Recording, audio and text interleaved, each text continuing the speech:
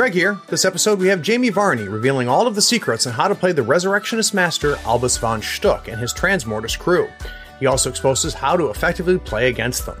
Before we jump in, our friends at Gadzooks Gaming have a sweet offer for all of our US and Canadian listeners. Now, Gadzooks Gaming has always been a big supporter of the Third Floor and games like Malifaux, Wild West Exodus, Dark Age, Frostgrave, and Legion. But what makes them my favorite online retailer is their customer service and their amazing custom terrain and accessories. They're giving all of our North American listeners free shipping if you spend $100 or more and then enter in the promo code Third Floor. That's one word, THIRDFLOOR.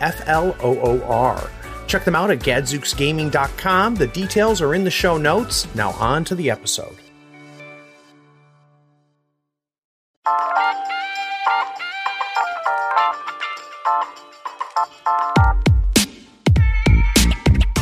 He has got so much going on. He's got an answer for most situations. It's just remembering it all. So that's how they're supporting him. Can we dig a little bit deeper? You hinted at it, how he's supporting them. So he's sort of one of Rez's summoners, but he goes about summoning in a really weird way. The undergraduate, however, which isn't quite as tanky, is a key hire. Now, the Gravedigger actually interacts really interestingly with Albus.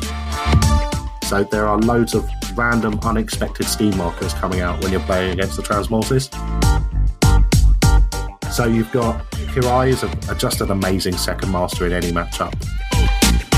Can you give a little bit of breadcrumbs to the people out there that might be facing Albus and what they should maybe consider doing to mitigate all of that power?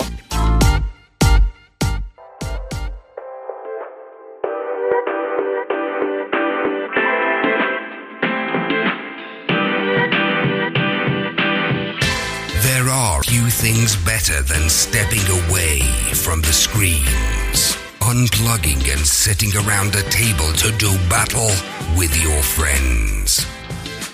Every week, Third Floor Wars brings you the latest strategies, tactics, and reviews on board games, card games, and miniature games like Malifaux.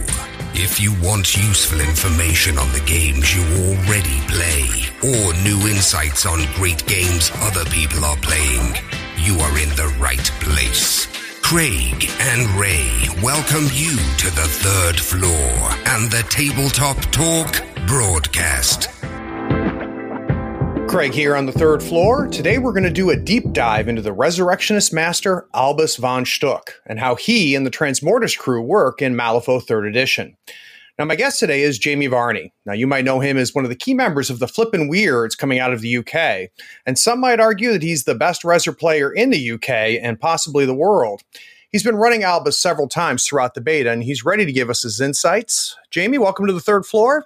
And can you give us a little bit of an idea of kind of your background and how you found Malifaux? Yeah, hi, Craig. I found Malifaux after the death of Warhammer, actually, like a lot of people, I think, looking for a new game. And a few of the group moved on to Malifaux, and it was just took my interest. I went straight into Rezzers with Seamus and went from there, really. We started off pretty casual with it, but quickly picked up tournaments. And how did the Flippin' Weirds come to be a thing? Mostly because we wanted to start going to events, and then we really wanted like T-shirts and like a club name, and it just went from there. We wanted a logo, and then we needed a name to have a logo and to have team shirts, and that got decided on by the group. So from there, we started getting all our merch, and we went a bit merch crazy. That's cool. And I guess the last question before we jump in is, do you think the podcast will come back to life now that we're going to have a new release? Oh, it super will. We do want to do it. It's just fitting it into our sort of limited hobby time because we're all so excited about M3 at the moment. Every time we get together, we end up playing games rather than recording a podcast. That's totally understandable. I'm glad that you guys are excited, though, because when I'm getting the feeling that overall there's a decent amount of hype on your side of the pond. Yeah, it's definitely picking up. We're seeing plenty of returning players that we haven't seen for a while and new players coming as well. So it's picking up slowly. I think there's a lot of people waiting for the actual physical game to release, which is fair enough. I couldn't wait till then. All right, so let's talk a little bit about Albus von Stuck. Now, of course, he is new to this edition. We did not ever see him as a master before. We saw his crew in the Transmortis as a box, and you play him in Rezzers, but he is pretty new. So, Jamie, can you give us an idea, kind of the style or type of master he is? It's a bit of an odd one with Albus, actually. I feel he does a bit of everything, but not in a way. Quite often, I don't really like models that do a bit of everything because they feel a bit unfocused. But Albus seems to be able to compete in all the different things he's trying to do. I guess if you were to put a label on it, maybe a support blaster. Okay. He can do so much and change gears so quickly with his turn. He's got the ability to buff his crew with focus, little bits of movement, condition removal. He's got the ability to blast out and put injured onto enemy models. He does some interesting ability buffs and debuffs as well on the front of his card. There is a lot going on Albus. Yeah, and I've kind of noticed in 3 in general, of course they consolidated the conditions down to 11 or 12, I think. But as a result, we're seeing a lot more conditions coming out. Have you noticed that? Yeah. So you see the volume. More part of the game. Yeah. Yeah. So the volume of attacks and the volume of models that put out upgrades, I feel is conditions, I feel is definitely gone up. But the number of overall conditions has come down. They just come up more frequently. Right. Yeah. So now, mechanically speaking, you hinted these. You got the blaster aspect of them, the support aspect of them. Is there kind of a key mechanic that is kind of a signature for Albus? So he's sort of one of Rezzer's summoners, but he goes about summoning in a really weird way. So he puts an upgrade onto a friendly model with a bonus action, which allows that model to, after killing an enemy model, discard the upgrade to summon a friendly Transmortis minion of an equal cost or less to the model that was killed. So he does have summoning in the crew, not that he does it directly, but enables it. Mm-hmm. That's probably the hang his hat on sort of what the idea behind him and what was just the description of him initially in the sort of information we got from Weird. But in the game, actually, that doesn't come up as often as you think it would. And what actually comes up more is his first turn. He's doing the support, the movement. He'll give something fast. He'll give loads of the models around him focused and push them around a little bit. And then he just changes gear as soon as you hit sort of turn 2, turn 3 at the latest into this support blaster who's putting injured out, who's moving conditions around off of your models and enemy models. So he changes as the game goes on. On average, how many times do you think you see summoning happening in your average game? You're doing it once, twice, maybe only happening half the games? Once on average, I would say. Plenty of games it just doesn't happen. Got it. And if you get more than one, that game's already massively in your favour. Got it. So it's a win more a little bit at that point. It is a little bit, yeah. Now, how about let's talk a little about his blasting here, his offensive capabilities. So he's got a range 10, 2, 3, 4 damage with a blast on every single step, and it gives out injured to models damaged by it. It's phenomenal. With the Transmortis generally relying on triggers to get the real damage through on their attacks, the ability to lower the stats of your opponent and give you the opportunity to cheat in that lower card you had with the right suit is amazing. And if your opponent is unwise enough as to bunch up a couple of models, he can put some real hurt on them, and the injured stacking up just adds insult to injury. He's also got, with the probably worth mentioning, the keyword ability, which is the studied opponent that once per activation, when any of the Transmortis models have a suit the same in their duel as the opponent's duel, including built-in suits, they get to draw a card at the end of that action. So he's got 2 built-in suits there for that as well. And you're seeing that on a couple of his models too, where your target number may only have 1 suit, but it's coming with 2 suits, and they may not even be referencing a trigger, but that's to increase your chances of getting that match, I would assume. Absolutely, yeah. So Albus has got 2 suits built in, neither of which provide him with a trigger, but just help to activate that studied opponent during duels. Very cool. How about defensive tech? How's he staying alive? A few different ways, mostly by not being in danger. He's got no melee attack. He's got no interest in being that close to enemy models. However, he does want to shirk around sort of 6 inches from the action. He's got academic superiority, which is really cool. Actually, it turns off and basically stops any upgrades working within 6 inches, any enemy upgrades, except for insignificant. So if there's any abilities or actions on the upgrades don't work except for insignificant, which is, given the power of some of the upgrades in M3, phenomenal. He's also got Seen It All, which means he can't gain the stun condition.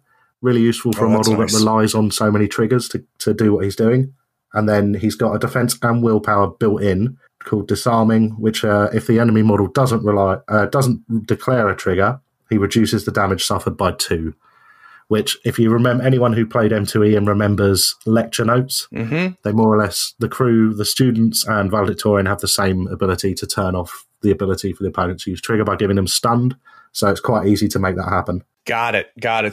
So the crew is enabling his defensive tech in that way. Yeah, in multiple ways, to be honest, because the crew is standing in front of him. Right. But it's also, the getting stunned on opponents' models so that they can't declare triggers against Albus keeps him safe. So that's how they're supporting him. Can we dig a little bit deeper? You hinted at it, how he's supporting them. He's supporting them in so many ways, in a couple of surprising ways. So I think if we look at how he's supporting them in sort of an offensive way, he's got administrative review, which allows him to end any number of conditions on a friendly model, which is really important when you remember how he summons, with a built-in trigger to heal the target one, and if they have an attached upgrade, give them fast.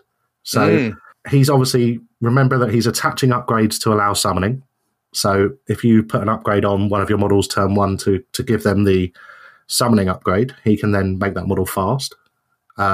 If you summon a model that's then going to come in slow with an attached upgrade, because they attach an upgrade after they're summoned, he can do that attack on them to end any number of conditions, so end slow, with a built-in trigger to then give them fast, which is a massive swing on that summon model. Yeah, I would imagine so. And, obviously the bigger the model that's killed, the better the minion you're bringing in. Absolutely. And he's got some pretty beefy minions that he can bring in with this. Very cool. I kind of like how those upgrades are more than just a summoning mechanic, that he's able to leverage having those upgrades out there. So even in those games that you talked about where you never got a summon off, you were probably still getting those upgrades out there and still leveraging to give fast. Absolutely. I mean, there's always a case where a master's AP may or may not be worth an AP on another model, but it's a nice tool to have. And if you're trading a slow for a fast on a model, then that's definitely a good trade. So Jamie, think about the learning curve. So for someone who, puts Albus down for the first time and then puts him down for the 10th or 15th time, what did you see as kind of the change in how you used and looked at Albus over the course of 5, 10, 15 games? So many changes. I'll be honest. I sat down to read the card again tonight before we did this and realised that I forgot 2 key things in the last game that he does on his card that would have made it a much easier game for me. And actually, he has got so much going on. He's got an answer for most situations. It's just remembering it all. Right. And I think just you're never going to remember everything he does in the first few games. And he does have, like the example from the game I played was I came up against a fire golem against the Keris crew who had a ridiculous amount of burning stacked on it. And then it had the Arcanist upgrade that gives it concealment. Mm-hmm. So it was a real headache for me. But actually, I forgot that Albus turns off the upgrade, which would have made a massive difference. And he also has a built-in trigger on the condition removal that does removes the condition, then the other built-in trigger does damage equal to the condition removed. So actually, I would have that fire golem would have been easy work for Albus. Yeah, he would have been ashes pretty quick with sitting there with burning 10. And what a reversal on a fire golem, because the reason he's at burning 10 is that's his armor, if I remember correctly. Exactly. So there's also Albus and his crew play a lot around with schemes that you don't imagine they do. So he's got a sort of board-wide ability that if he's the crew leader, when a friendly Transmortis model kills an enemy model, he can drop a scheme marker in base contact with the killed model. I was going to say he also has a trigger on his blast attack to drop a scheme marker in base contact with each corpse or scrap within 2 of the target, and then remove those corpse and scrap. He's also got a bonus action which is familiar across a few of the crew members to target a corpse or scrap marker and then turn it into a scheme marker. So there are loads of random, unexpected scheme markers coming out when you're playing against the Transmortis. Yeah, a lot of efficiencies there too, because none of the things that you said aren't things you're going to be trying to do anyway, right? So you're not going out of your way to make that scheme marker drop. You're going to try to kill that model anyway, and you're getting a scheme marker as a result. Exactly. And then there's one last action on his card that we haven't talked about, which is a 6-inch pulse he can do once per turn, which gives friendly Transmortis models within range focus +1 and allows them to push 2 inches in any direction. So again, it's another part of that setup and support. Probably something you're only doing in the early turns, because once your crew's spread out a bit more, it's less useful. But Albus has got much better actions he wants to be doing later on in the game. But it's just, what a toolbox. This card is packed full of useful things. There's nothing on here you wouldn't use. Well, if you remember it, apparently. Yeah. That sounds like the challenge, though. But I'm starting to get a sense of the flexibility that you're talking about and the ability that regardless of what is needed, he's got enough going on and those efficiencies that we talked about where I could see that making sense. So that's cool. And definitely a lot different than what I was expecting, because like you had mentioned, Weird initially introduced him as another summoner into Rezzers, but it sounds like there's a lot more going on than that. There's so much more going on than that. And the summoning is really, really, it's reliable and unreliable. There's a lot of hoops to jump through. So you've got to put this upgrade on a model. That model then has to be the one that kills an enemy model of a cost enough to then allow you to summon a model. And then there's a on the upgrade that it attaches, that model will suffer 2 damage unless it's within 6 inches of Albus, and it gains slow. So there's a lot, as opposed to a normal summoner and some of the other summoners in the game. There's so many hoops for Albus to jump through to summon, and when it goes off, you're trading a model for a model, which we all know from McMorning in the last edition is phenomenal. Yep. But it's not something you can rely on. It's not all he's got going on. And again, I'm getting the sense, Jamie, that it's not dictating your process while you're playing the game. It sounds to me like if it happens, it happens, but you're not going out of your way to make sure you jump through every one of those hoops. No, definitely not. It will influence my decisions for an opportunity. So if an opportunity presents itself to do it, I'm going to take it, but I'm not going to make a bad decision in the hope of getting a model to then put myself in a good position. That makes sense. All right. So that kind of gives us an idea of what Albus is doing. We're going to take a quick break. And when we get back from the break, I'm going to pick Jamie's brain and talk about the process he goes through to build a Transmortis crew. We'll be right back.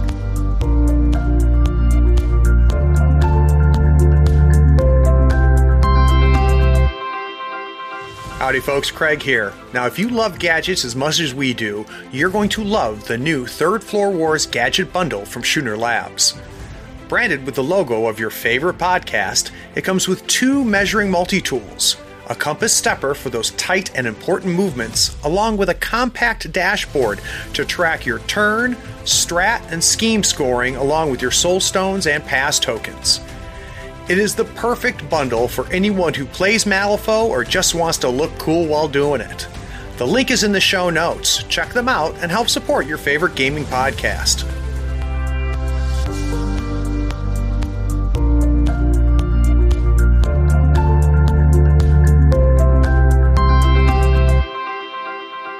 Okay, so we've got Albus covered. What I want to get a sense of now, Jamie, is do you have a core crew? So do you have some key models that make it into your crews 70, 80% of the time, regardless of the pool?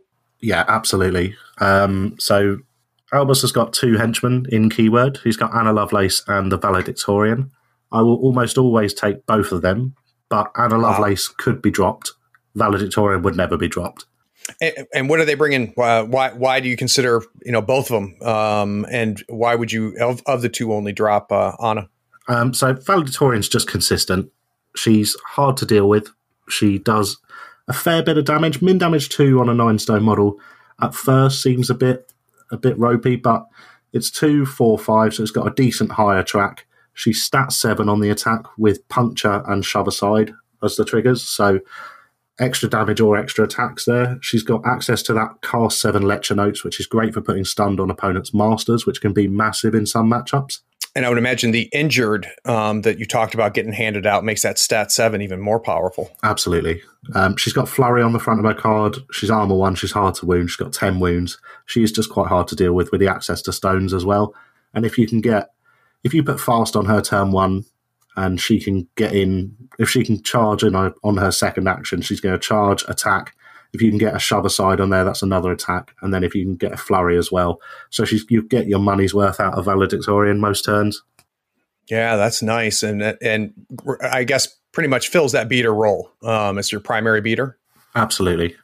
Now, Anna's more of a support piece. While she does do some good damage, she's got 2, 4, 5 melee attack with Siphon Life built in, which so it's effectively min 3 damage, but it is only stat 5. Again, you're relying on that injured. She's got a decent ranged attack, and the ranged attack is more what you end up relying on Anna for.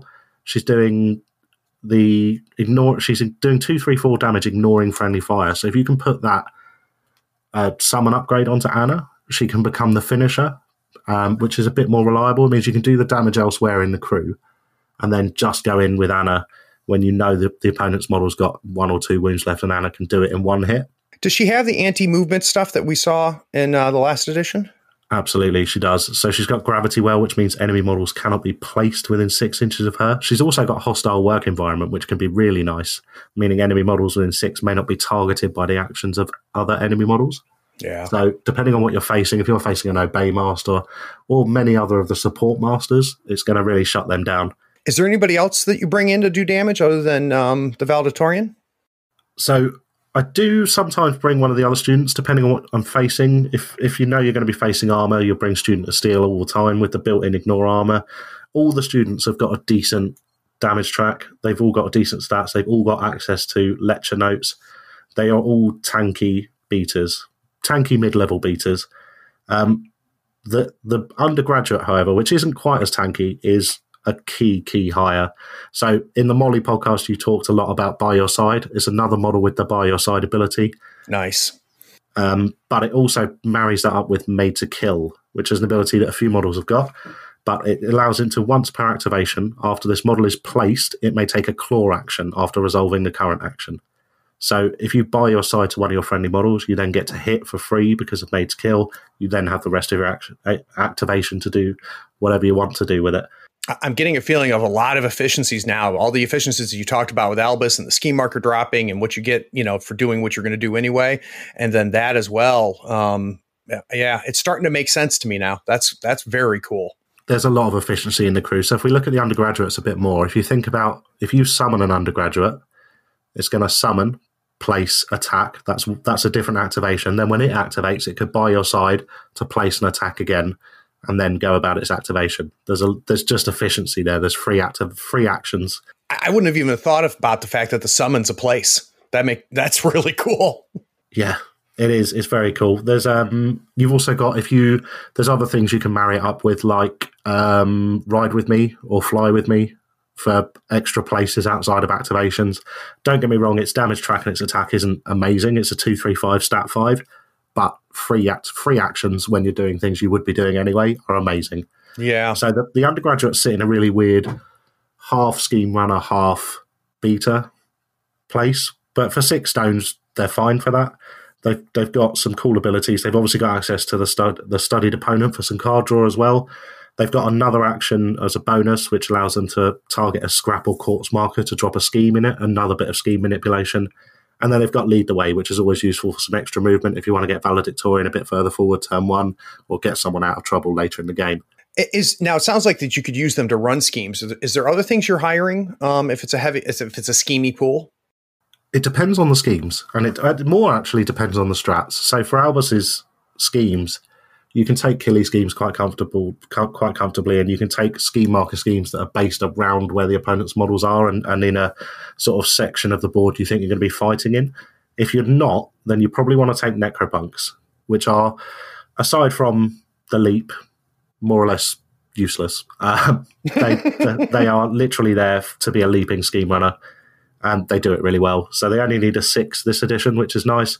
Place this model anywhere within 6 inches. And it's got a move 5. It's armor 1 with health wounds, 6 health. So it's going to stay around a bit longer than before as well. That's good.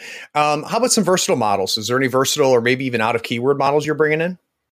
There's quite a few you can bring with Albus that work. I really like Bone Piles in a lot of crews. So Bone Piles are just a solid model. They do solid damage for their cost. They're pretty survivable for their cost, but they've also got a bonus action with a 4-inch range that can either remove a condition or heal a model. So I've normally got a bone pile following Valedictorian around, keeping her healed up, because the crew doesn't, although Albus does heal 1 when he gives a model fast. Aside from that, there's not a lot of healing in the crew.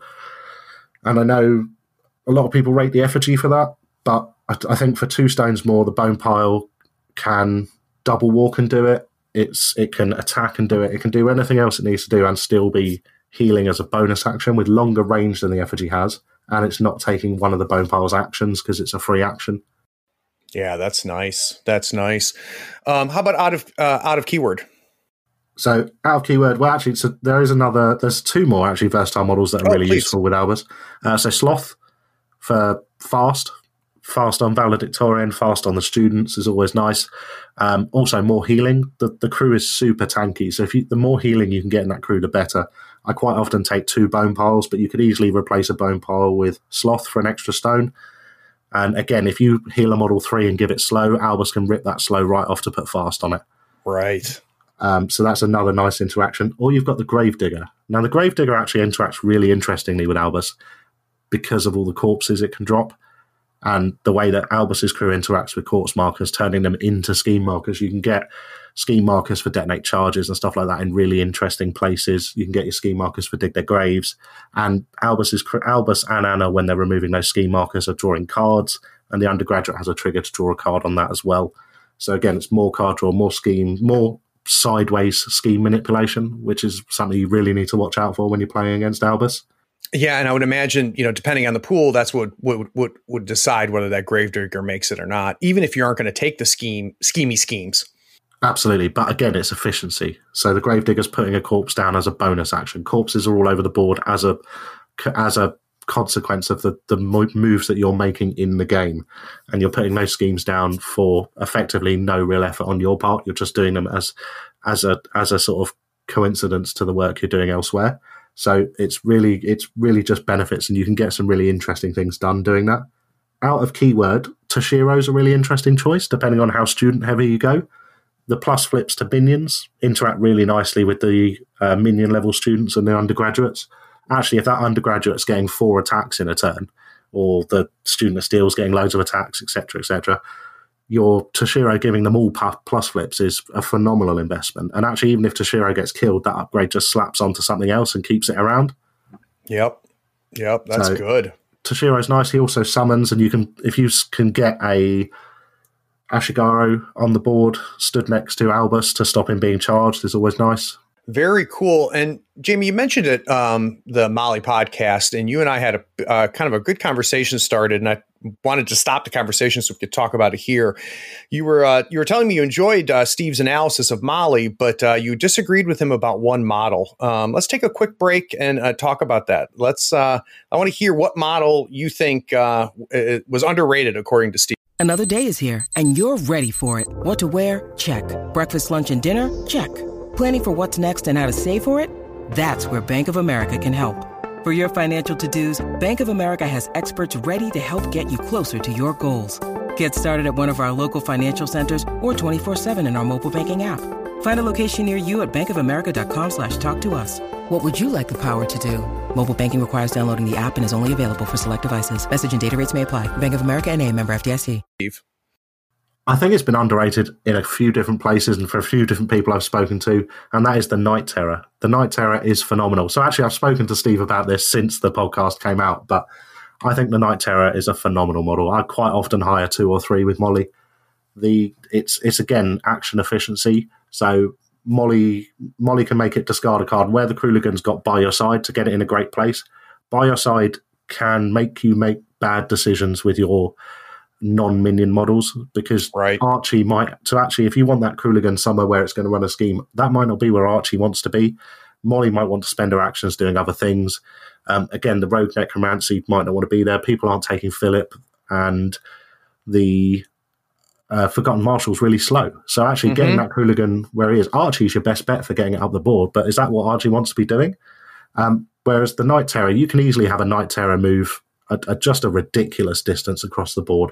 So it can activate and walk 5, say walk 5 again, which is you've got 10 inches there. Molly can walk up, do a bonus action to give it focus and make it discard a card, which is going to push 5 inches. She can then give it reactivate, making it discard a card to push another 5 inches, and then it's going to get a whole nother activation. It is a phenomenal model. And then it's got some amazing support abilities for the crew as well. It's got an aura that gives out concealment, which is phenomenal for the crew. If people are targeting Molly, it's going to give them double negs to hitting her, and it can defend the models around it. It's got negation aura as well, which keeps it alive. It's quite a survivable model. I think for 5 stones, you get a lot from the Night Terror. That makes me happy because they were such a pain in the tuchus to paint. And then when Steven said they're terrible models, I'm like, oh, please tell me I didn't paint them for no reason. So you give me a little bit of hope. And then the other thing is, for those of you that listened to the interview that I did with Matt from Weird, one of the designers, that was the big surprise for him, is that the Night Terrors weren't featured more in that Molly deep dive. I was listening to that and I was shouting at my phone. I was just like, I like them. They're really good. I'll be honest, awesome. Kruligans are really good as well. I mean, I take Molly in a really heavy scheme game, and the last game at the Welsh GT, I took Molly in. I took 3 Night Terrors and 2 Kruligans. And so it's the best of both worlds, but the Night Terrors definitely have a place. That's very cool. So back to Albus. Talk to me about hiring second masters. Is there anybody that you bring in and hire from to help them? So I don't, and that's because I'm making a conscious stand against second masters in competitive play. I like it as a mechanic. I don't think it's right for competitive play, but there are some just disgusting things you can do with it. So you've got Kirai is just an amazing second master in any matchup. She's with the ability to summon a Kirio without it counting as her once a turn summon, without it attaching the upgrade that damages her. Means you get that totem for free effectively with her because she's bringing it in. Albus has got the card draw to support her summoning as well. So you can easily get a Kirio and a Goyo out of Kirai turn 1, and that is just a massive swing. Yeah, and that's a huge. Kirio, obviously, with her irreducible damage, is a real force to be reckoned with anyway. Molly's quite nice with anyone for the card draw, but I don't think Albus really needs it. And Seamus is obviously a phenomenal scheme runner, but again, I'm not sure Albus needs it. I think actually you might hire Kirai because she's just a filthy, filthy second master choice, but that'll be it. So your refusal to use it during for competitive play, is that out of principle, or you don't think it's worth the points? Do you know what? In some instances, it's not worth the points. In some, it is. What it boils down to actually is there will be a selection of masters that will be excellent second masters in competitive play. Things like Lady J, Seamus, McCabe that activate very well independently, and they are probably too good to be hired as second masters for competitive play and balance. And then there are masters that rely more on their keyword, which will just never see play as second masters. So I just don't like it in competitive play. I like it as a mechanic and for fun, but I think in competitive play it's too unbalanced and it'll just cause the same masters to be seen over and over again. When you'll be, oh cool, I'm playing Rezzers today, well they're going to have whoever they've declared plus Kirai, for example. Yeah, it'll be interesting. I mean, one of the things that I've heard chatter about is people saying that they would love to see that as not part of gaining grounds, which would, effectively take it out of competitive play. Yeah, that's exactly what I'm hoping for. I don't want to take anything away, and I want people to have the option to do whatever they want in their games. But in terms of competitive play, where it should be as balanced as it can be and as fair as it can be, I think it's too open to abuse, and I think it's also going to be stale very quickly with people using the same masters that make excellent choices over and over again. Yeah, and we saw that staleness towards the tail end of the second edition, right, where everybody was starting to kind of figure everything out, and you were seeing the same models over and over again. And I think what's getting me excited about 3 more than anything is the idea that we're going to see, a variety, that we're going to see different crews by master. Whereas if we're going to always see Lady Justice for every guild crew, we're always going to see McCabe. That defeats that benefit.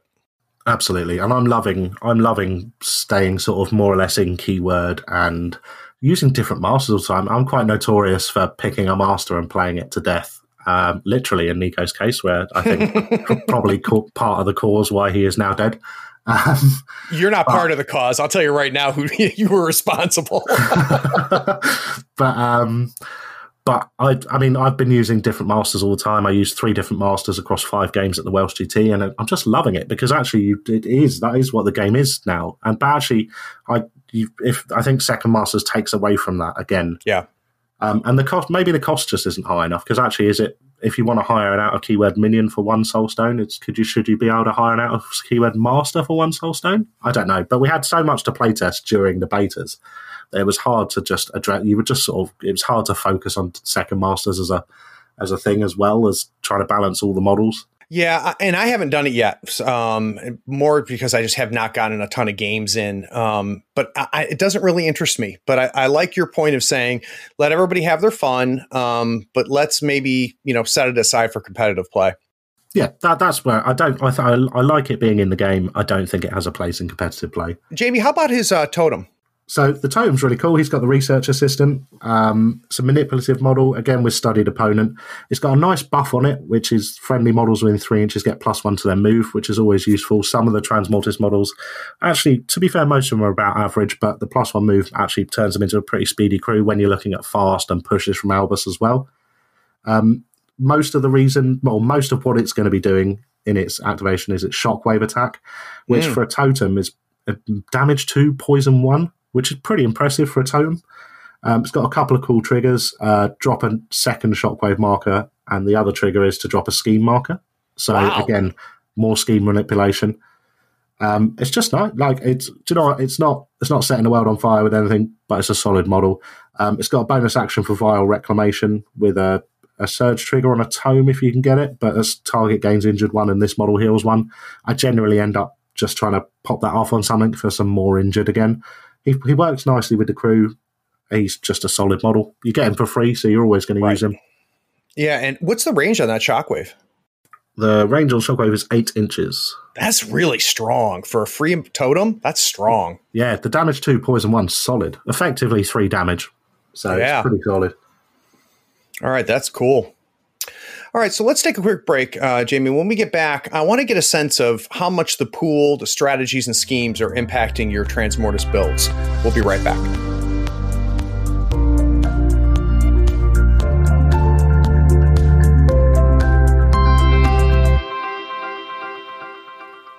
So Jamie gave us a kind of a good feel for his core crew and some of the models he's always bringing in. But what I'm always fascinated, what really makes Malifaux unique, is how much the pool or the strategy impacts the builds.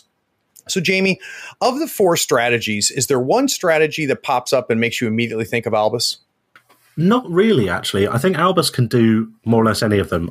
He prefers the sort of more central ones, so like a turf war where you want to be aggressive and across the other side of the board. Plant explosives, again, those 2 are the ones where you want to play on the opponent's board half because it makes you so much more of a stronger position. And Albus does that really well. If you take 3 undergraduates, you got Valedictorian, you push Valedictorian forward, get her over the other side of the board, walk Anna forward twice, and then those undergraduates can just ping forward with by your side off those models, and suddenly you've got most of your crew in the opponent's board half turn 1. Yeah, that's great. And you're dropping bombs or flipping markers. Exactly. So it's really, really solid at those ones. He can do any of them with the movement he's got. He's got necropunks, which are obviously excellent scheme runners. Undergraduates can be excellent scheme runners, so he can compete in corrupted idols, but he probably wouldn't be my first pick. That would be where I'd draw for Molly. Mm-hmm. But Reckoning is probably one I would turn to Albus the most, just for the just solid models that he's got in the crew. They are all armor 1. They're all hard to wound. They're all tanky. If you put the bone piles in for healing as well, they hang around, and it makes it quite hard for you to get points off it. It's a great combination into Reckoning is having tanky models that are dishing damage.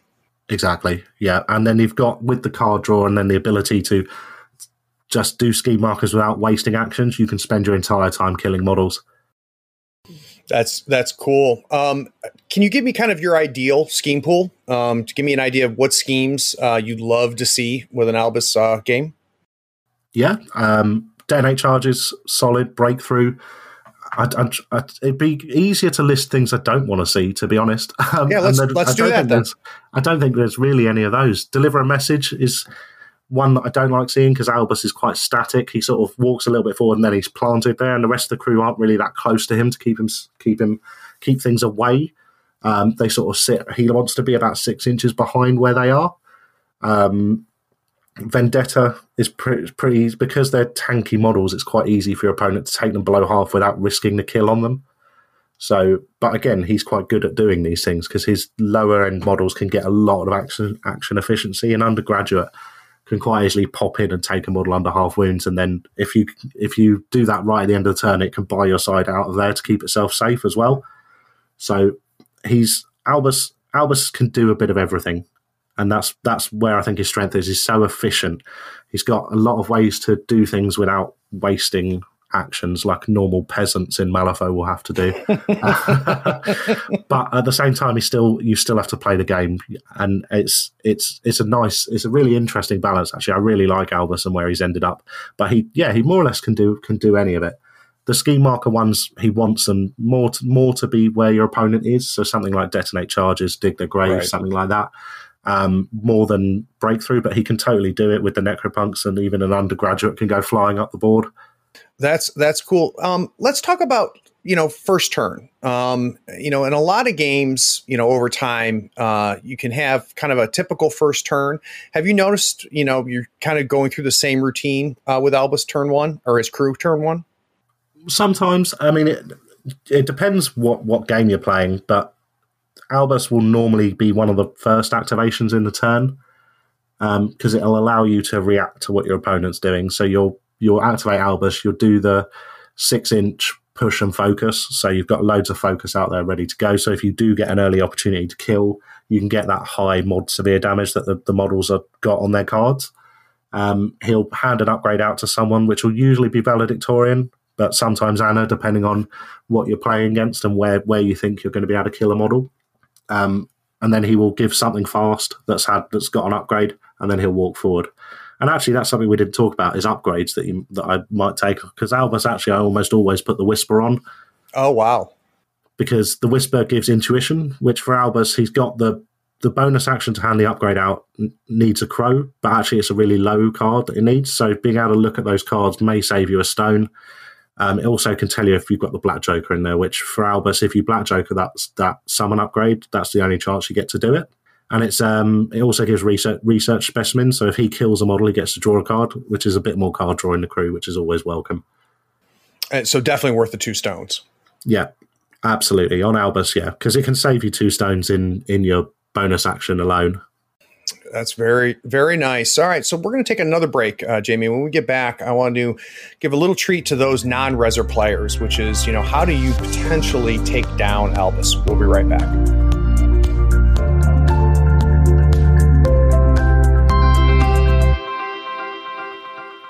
Okay, so we are definitely getting a sense of just how flexible this Transmortis crew is, and their ability to react and figure out what needs to happen, then make it happen, which is fantastic if you're playing Albus. Jamie, can you give a little bit of breadcrumbs to the people out there that might be facing Albus and what they should maybe consider doing to mitigate all of that power? Absolutely. I mean, the Albus is a really interesting one to play against. He comes at the game kind of sideways, which is quite fun. But you've just got to look at what he's trying to do and counter it. So kill the model with the upgrade. Don't risk it. Don't risk that model killing one of your models and trading. Pick the model that's got the upgrade will usually be one that's buffed, so it'll have fast. And actually, the advice of pick a model and kill it is just, especially for the way I play Albus, where I want the heals to keep the models around. The models are really tanky. Pick one, kill it, move on. Pick one, kill it, move on. If you get an opportunity to go to Albus, go for it. But you need to not have stunned on you, otherwise there's just no point going for it. So kind of a focused fire. Pick your targets and eliminate them. Yeah, you don't want to leave him the opportunity to, because you have to put a lot of effort in to take one of the models down because of the armor and the hard to wound. They've all got high wound count as well. So you need to just, if you're putting the effort into attack a model, you need to make sure you do it. Conditions don't really work very well against the crew because Albus can remove them so efficiently. And obviously I always hire at least one bone pile anyway. Mm-hmm. So there's plenty of condition removal in the crew. So conditions aren't a great way to go about it. There's focus in the crew, so your neg flips aren't going to do as huge amount as well. It's just literally got to be pick a model, kill it. The crew's not normally very big because it invests heavily in the high point models quite often. So the if you can pick and take out those key models, it's going to really start to fall apart quite quickly. How much does he rely on his hand? Is putting pressure on his hand something people should try to do? He doesn't really rely on it a huge amount, and he's got some fairly. The card draw is really interesting with him. So it's either going to be amazing or terrible. So I played a game the other day where turn 2, the card draw just went off, and I drew like 7 cards turn 2, and it just completely spun the game. And then I played another game at the Welsh GT with Albus where I drew 1 card in the key turn, and I really needed it. And it's kind of that balancing factor to it. But putting pressure on his hand is risky because actually, I mean, it's always good to deprive your opponent of cards, don't get me wrong, but Albus has the potential to get them back. And actually, you might be doing an attack on him to try and get rid of a card, which you flip the same suit as him, and actually he's just going to draw a card straight afterwards. Yeah. I didn't even think about that. I mean, just the act of engaging and having an opposed duel potentially could just help him. Yeah, and especially depending on who you're attacking, if they've got built-in triggers as well, actually at that point you're like, cool. Well, do I want to cheat a card in to prevent that? And then at that point, you're the one that's losing cards. Right. So it doesn't come up very often, but it's a really interesting interaction. It's quite often I just say, "Oh, I'm going to draw a card from this," and then just sort of take a moment to look at my opponent and watch them process whether they want to cheat a card out of their hand to stop me drawing a card. Yeah, I can guarantee that's going to be one of those abilities that I'm going to forget. So I'm going to have to like tattoo it to the front of my hand to remember it when it happens. Well, I got to say, man, I have really not seen him in the wild yet. Probably won't, obviously, until the crew box gets out there. I haven't seen anybody proxy it. And I haven't had a chance to play him. And I play Rezzers, Jamie, so you've gotten me very excited. But before we kind of wrap up, I do need to steal a couple more minutes from you. A couple weeks ago, you played in a tournament. You got to the final round, and you were up against a friend of the show, James Doxey. And we were hoping to kind of do a recap with Luke and talk about the tournament and, round by round, but we were unable to kind of get that scheduled. But I was hoping that you could kind of talk through that top table third round matchup against Doxey. Yeah, it was a pretty interesting game, actually. And do you know what? I was talking to James about it afterwards, and we both took a crew that actually was going to be near impossible for either of us to deny any points from it. It was plant explosive, so you can both be scoring every turn. I was running Molly with 3 Night Terrors, 2 Kruligans, with taking schemy schemes, and James had Carlos, he had Windgammon, he was getting his schemes, and there wasn't really anything I could do about it. And it was just became this absolute, one of us needed to try and deny 1 point somewhere to try and swing the game. And actually, we both managed up to denying 1 point to just then end up in a draw still. But the game was amazing, just the movement tricks. It was almost like a dance on the table. It was quite, because Molly's crew is so mobile, especially with the Night Terrors and the Kruligans. And the board was quite heavy with big terrain as well. So Molly's Leith's Caress wasn't doing a huge amount, but James had taken Keris, so he had Molly's marker removal coming into play. There was so much going on in that game. It was really, really interesting. Yeah, that sounds great. And it what's fun about Malifaux, among other things, is because of that depth. It's really, really exciting, I think, to go up against a player of similar skill level. Because it's you're not winning just because somebody made a dumb mistake, because few dumb mistakes happen. And that battle of wits was interesting. What was the final score? 9-9? No, it wasn't. Or 7-7. I mean, I think it was 5-5. Maybe. I think we only got to turn 4, but I think that's because there was a lot going on in the game, to be honest. But yeah, it was a phenomenal game. I really enjoyed it. But there was so much going on, and there were so many things we both had to be aware of, with obviously the pyre markers all over the place, but Molly's ability to remove them. James had to remember Leith's Caress. Keris's ability to sort of pick my models up and relocate them so that he could pick up bombs and scheme markers, and then my ability to teleport models and push models for free and reactivate them. It was an absolute mind breaker of a game. It was so good. That's just the best. And a few weeks ago, we released a deep dive that James did for Keris. Had you faced her before? I hadn't, no, but I'd heard a lot about her, and I know James was doing well, so I had looked her up a little bit. And kind of what's your take on her? Do you think she's going to be a master we're going to see competitively? I do, yeah. I think she is phenomenal. She's got a lot going for her. She effectively gets 4 AP each turn because of run and gun.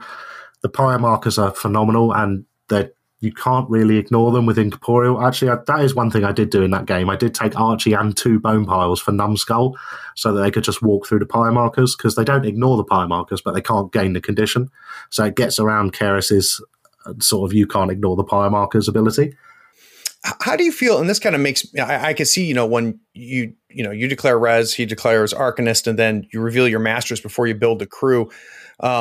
And knowing it's Kaeris, those seem like great picks for the crew, for that Numbskull. How do you feel about that? Because that's new in 3rd edition, where you reveal your masters before you build the crew. I really like it until the point you remember you can hire a second master. As a mechanic, I really like it. I think there's a lot of masters in M3 which, if you don't know it's coming and don't prepare your crew, you will get absolutely wrecked.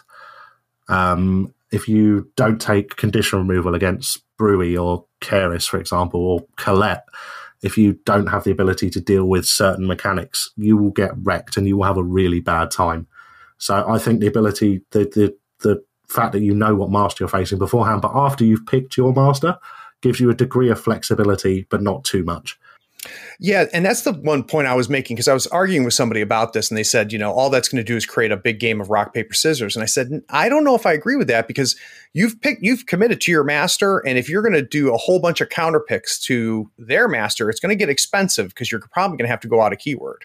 Yeah, if you get it really, really wrong, you could cost yourself a whole model's worth in the extra Soulstone tax, which might actually end up being your undoing. But again, I think the positives of declaring your master in advance are a little bit undone by the ability to hire a second master.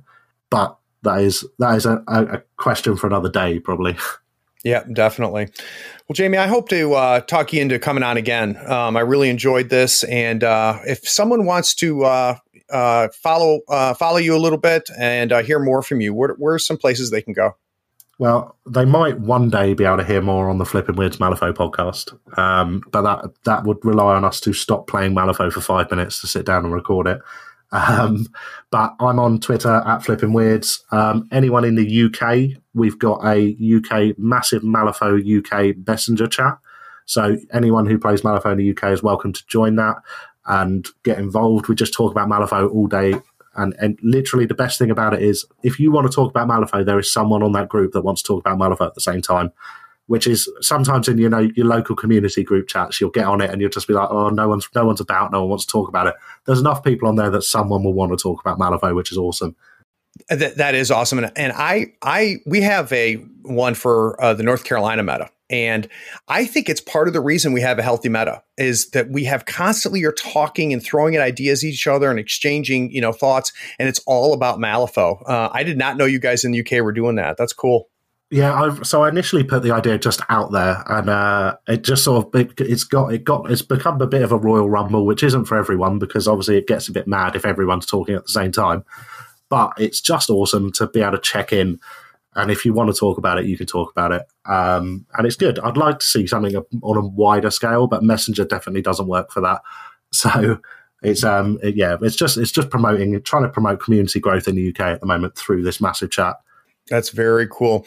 All right, Jamie, I'm going to have links to all of that stuff in the show notes, and we'll catch you next time. All right. Thanks for having me. All right. Take care, everybody. Thanks for listening. Be sure to rate and write a review on this podcast so we can find more people almost as cool as you are. Check us out on Facebook, Twitter, and YouTube by searching for Third Floor Wars. That's THIRD. We'll catch you next time on the Third Floor.